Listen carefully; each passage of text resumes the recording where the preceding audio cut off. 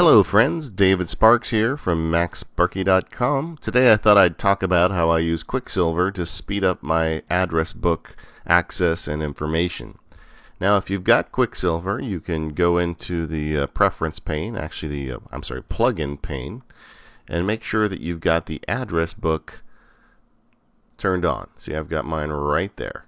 Once you've got that done, then Quicksilver does the rest of the work for you. So let's say I want to get a hold of Apple Computer.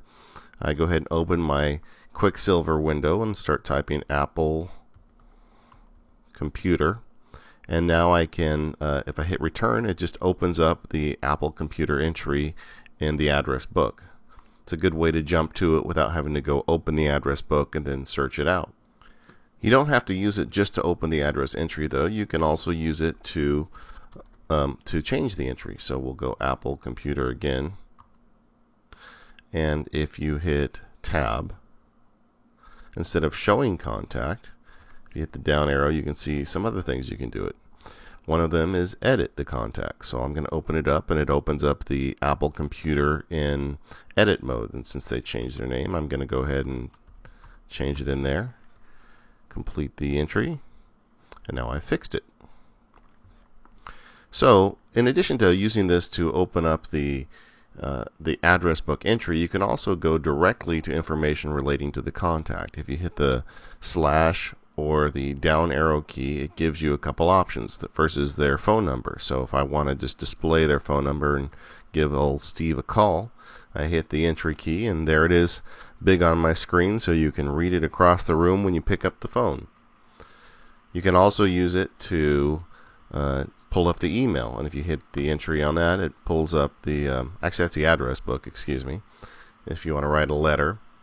And I don't believe this has an email entry on it. No, it doesn't. I'll have to add one, and then we can go over. Okay, so I've got an email address, entered it for Apple Inc. now. So if I go to the entry, I could go down and I could pick that email address, and it would open up my email client and insert a email for steve@apple.com. In addition to displaying the phone numbers and address information as large text, you can also do a variety of other tasks. The default is large type, but if you arrow down, you can see there's a lot of other options that Quicksilver offers you. One of the more useful ones is if you copy it to the clipboard, then you could go and text edit, and you could paste it in, or your word processor, or wherever else you're working. Whoops. There you go. And it puts the address in for you. Using Quicksilver, you can really speed up your access to the address book, and it's really cool when your PC friends are standing around and you look up a phone number and it splashes up as that big text, and their eyes get wide and they ask, how did you do that? It's really not that hard. So I hope you all enjoy that. You can find Quicksilver at blacktree.com. I'll go ahead and put the link up on the screen.